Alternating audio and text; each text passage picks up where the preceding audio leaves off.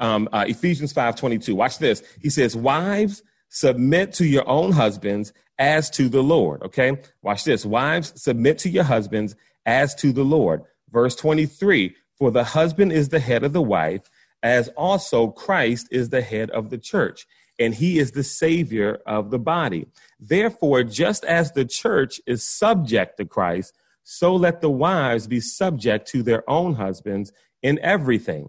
Husbands, now he's addressing husbands, right? He says, husbands, love your wives just as Christ also loved the church and gave himself for her, that he might sanctify and cleanse her with the washing of water by what? By the word, okay? That he might present her to himself a glorious church, not having spot or wrinkle or anything such, or any such thing, but that she should be holy and without blemish, okay? So husbands ought to love their own wives as their own bodies. He who loves his wife loves himself.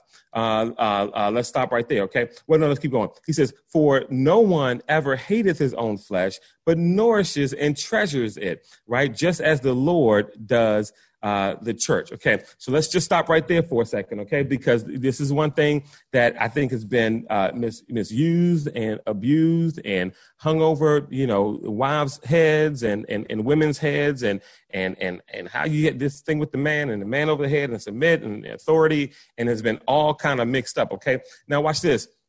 When you look at that word submit, okay, and you translate it into its various different meanings, there are Greek words, okay, and even translated Hebrew words for submit that actually reads more like support, okay, that reads more like support and not necessarily do as I say, not obedience, but support. Okay. Now watch this. Almost like wives, reading like this, wives, make yourselves available to support your husbands or arrange yourselves for battle for your husbands. Make yourselves available to fight with or fight for. And even less literal, like go to battle for your husbands or like defend your husbands, right? And when it says about submit. And so what we're talking about is not necessarily an ancient Greek word for obedience, like just do what I say, but almost a metaphor for the type of support you get militarily when it means to support and to fight. Okay. Now watch this. When we talk about support and we talk about help, right, and we talk about these things, it literally lines up with exactly what Jesus said that he made Eve for. Okay. Right. It never said that he made Eve to be subordinate to Adam. Never said that he made Eve to be under Adam or made Eve to be subjected unto Adam. Okay, now watch this. Here we go. We got to read the Bible. I see you, Mom. I'm preaching this. Watch this. It's going to mess a whole lot of people up when they try to tell women you got to. Now watch this. Here we go. Genesis chapter 2. Watch this. Let's go to Genesis chapter 2. We're going to start at verse 18. Okay, Genesis chapter 2, verse 18. I'm going to read from two different versions, okay? I'm going to read from New King James, and I'm going to read from NLT. It's going to get me in trouble with a lot of people. Watch this. Here we go. Watch this.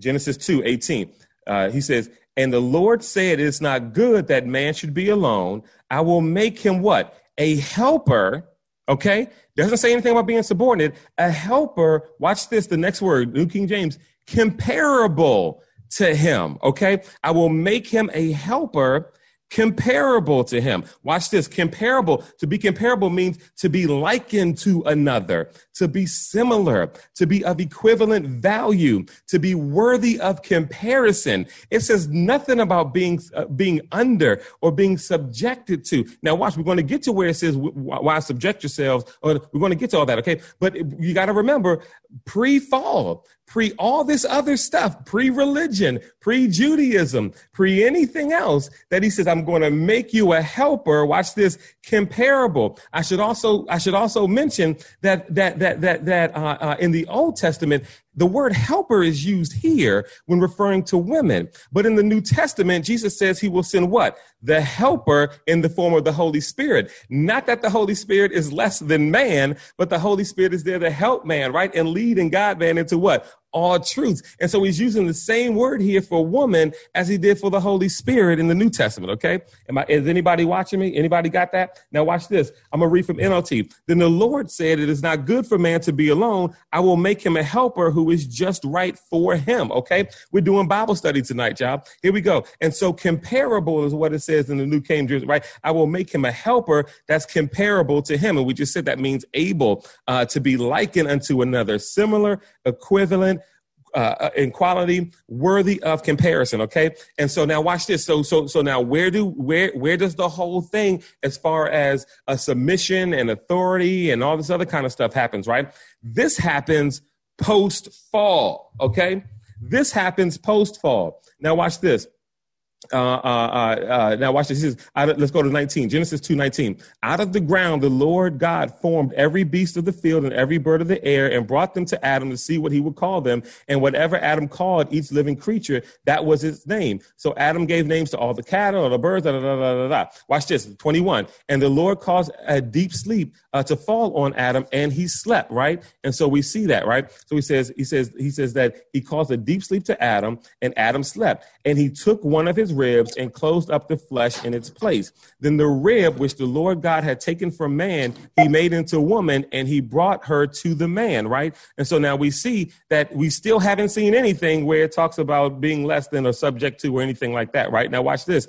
He says, then Adam said, now is bone of my bone and flesh of my flesh, right? This is still equal. Bone of my bone, flesh of my flesh, and she shall be called woman because she was taken out of man. This is still equal, right? Therefore, a man shall leave his father and mother and be joined to his wife, and they shall become what? One flesh. This is still equal. So here we go. We're talking about society. We're talking about culture. We're talking about male-dominated society ever since the biblical days. And we're going to get to all that, right? But up to this point, before fall, we see equal, because we're talking about this word submit and be subjected, because we look at this word, and because of where we're from and because of what we're used to and because of our culture, we think underneath and we think under, right? And we think that it means that this person must be less than or subject to. And that's not necessarily what's being said here. Okay. So we want to make sure that we understand what's being said. All right. So even up until this point, we see equal, and they were both naked, and the man and his wife, watch this, were not ashamed. Interesting there in verse 24 in Genesis, where Adam says,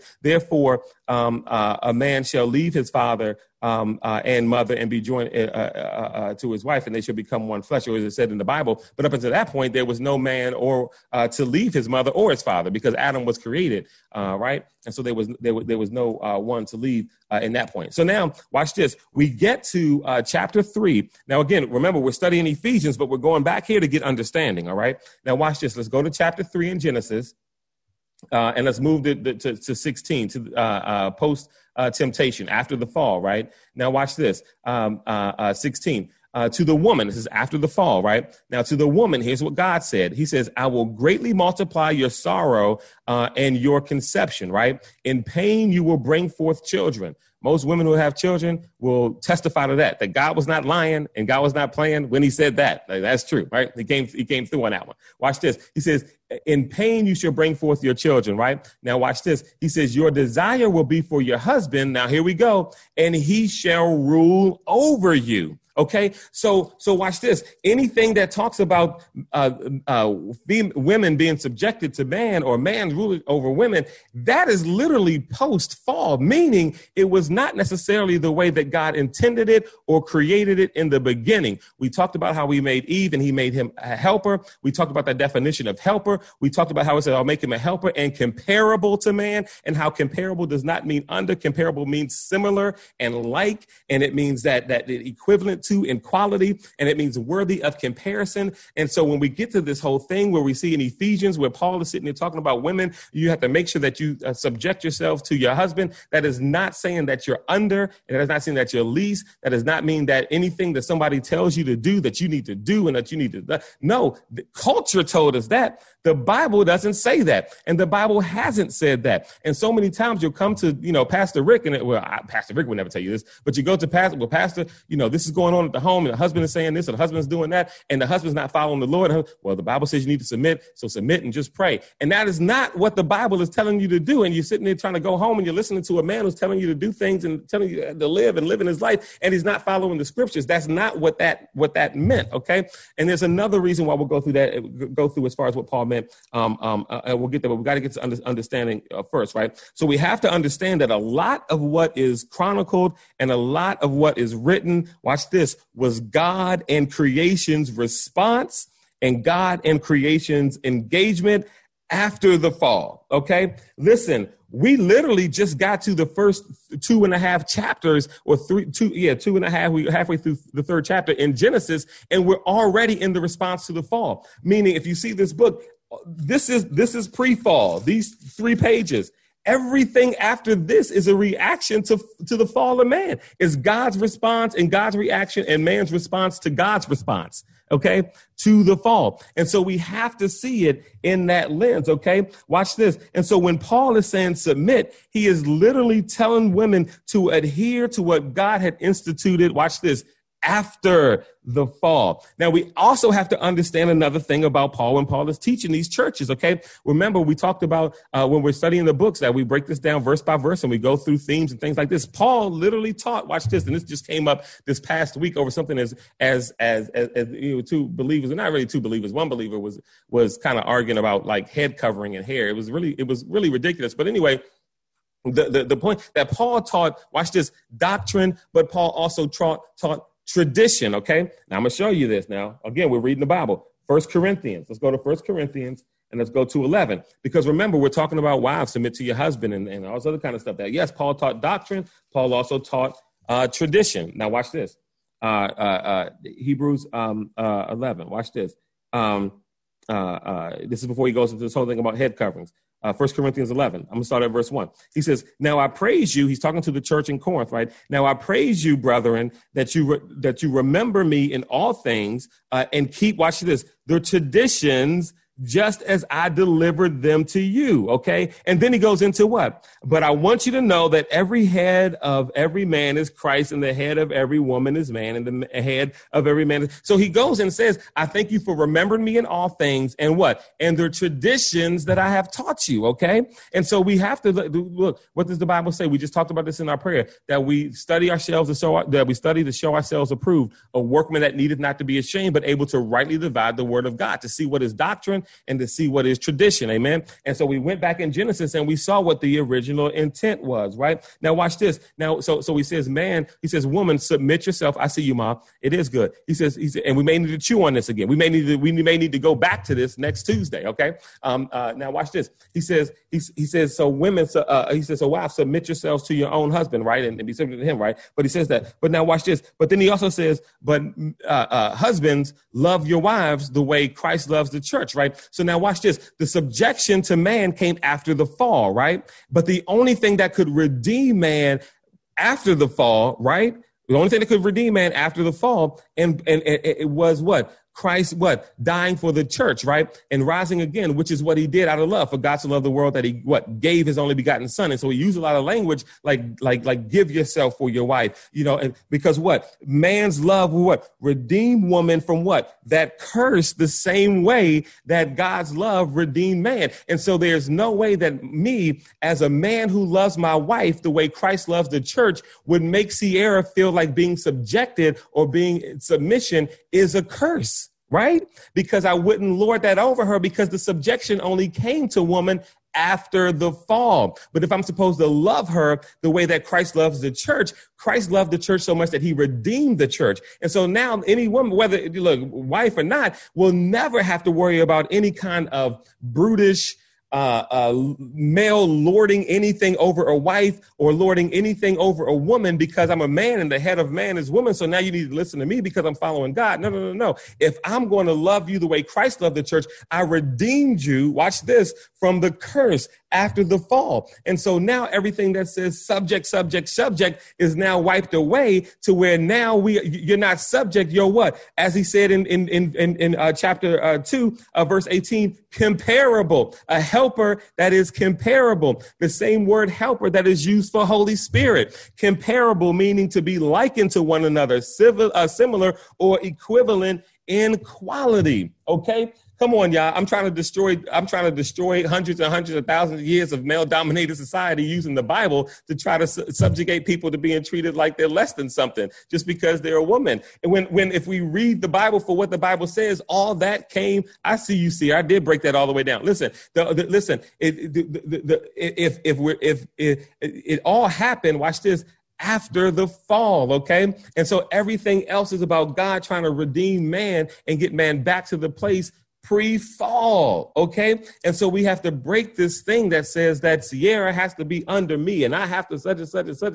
You've got churches nowadays that won't even let a woman pastor a church because they say, well, the head of every woman is a man. So how is this woman going to pastor some church? And there's got to be a man over top of her. So we'll create a position called the overseer and he'll be in charge, even though all he really is her husband. Like, that's ridiculous. Like, you're making stuff up because you don't know how to break down the word to be to rightly divide the word, to make yourself a workman who needeth not to be in shame. Listen, if she feels more bondage with you than without you, something may be wrong. Okay. Listen, if she's feeling more bondage with you than she feels without you, then you are not loving her in the way that Christ loved the church, because Christ loves the church in the way that he redeemed the church. And so again, when he says, woman, you will be subject to the man, but if the man loves the woman the way Christ loves the church, I'm going to redeem back. I'm going to buy back, right? My love will now make you equal, right? Will now make it back to what it was before.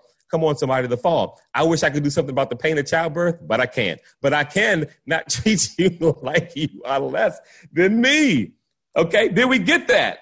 Goodness, I didn't know I took so much time on that, but we had to do that. And I'm telling you, there will be, listen, I will post this and there will be people who would disagree and say, oh, here you go with this feminist gospel and all this other kind of stuff. It's like, no, are you listening to society? Are you listening to this? Because remember, we just read in 1 Corinthians 11, verse 1 and 2, where Paul said, thank you for remembering me in all things, right? And he said, and remembering the traditions that I have taught you, right? And so we have to rightly divide the word to see what is doctrine and what is tradition, because then Paul goes into this whole thing talking about how when men pray, they ought to take the thing off their head covering off the head. But then when women pray, they ought to have covering over their head, and that how long hair is the glory of women. But see, Paul is teaching tradition there because, again, if we want to go all the way back, somebody tell me what was the doctrine on head covering when Adam and Eve was here? What was the doctrine on head covering when Abraham and Sarah was on earth? What was the doctrine on head covering when Noah was? Like, it wasn't here. It was religion that instituted that. And so he was teaching tradition when he said that.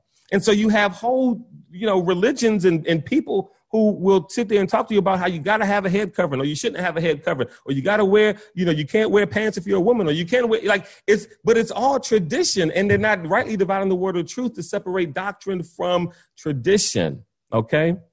There you go, Sierra. I see you, doctrine from tradition. Because don't forget, a lot of the Old Testament is establishing Jewish tradition. And a lot of the teachers, particularly Paul, don't forget, Paul touted how he was the Jews' Jew, how he was educated in Judaism. It's so much so that he persecuted Christians. He knew the traditions and he knew the law, right? He knew what it all was. And he knew what was doctrine and he knew what was tradition. We read how many verses in this study? We just read a few. We just read a few verses, and it's already almost 8:00.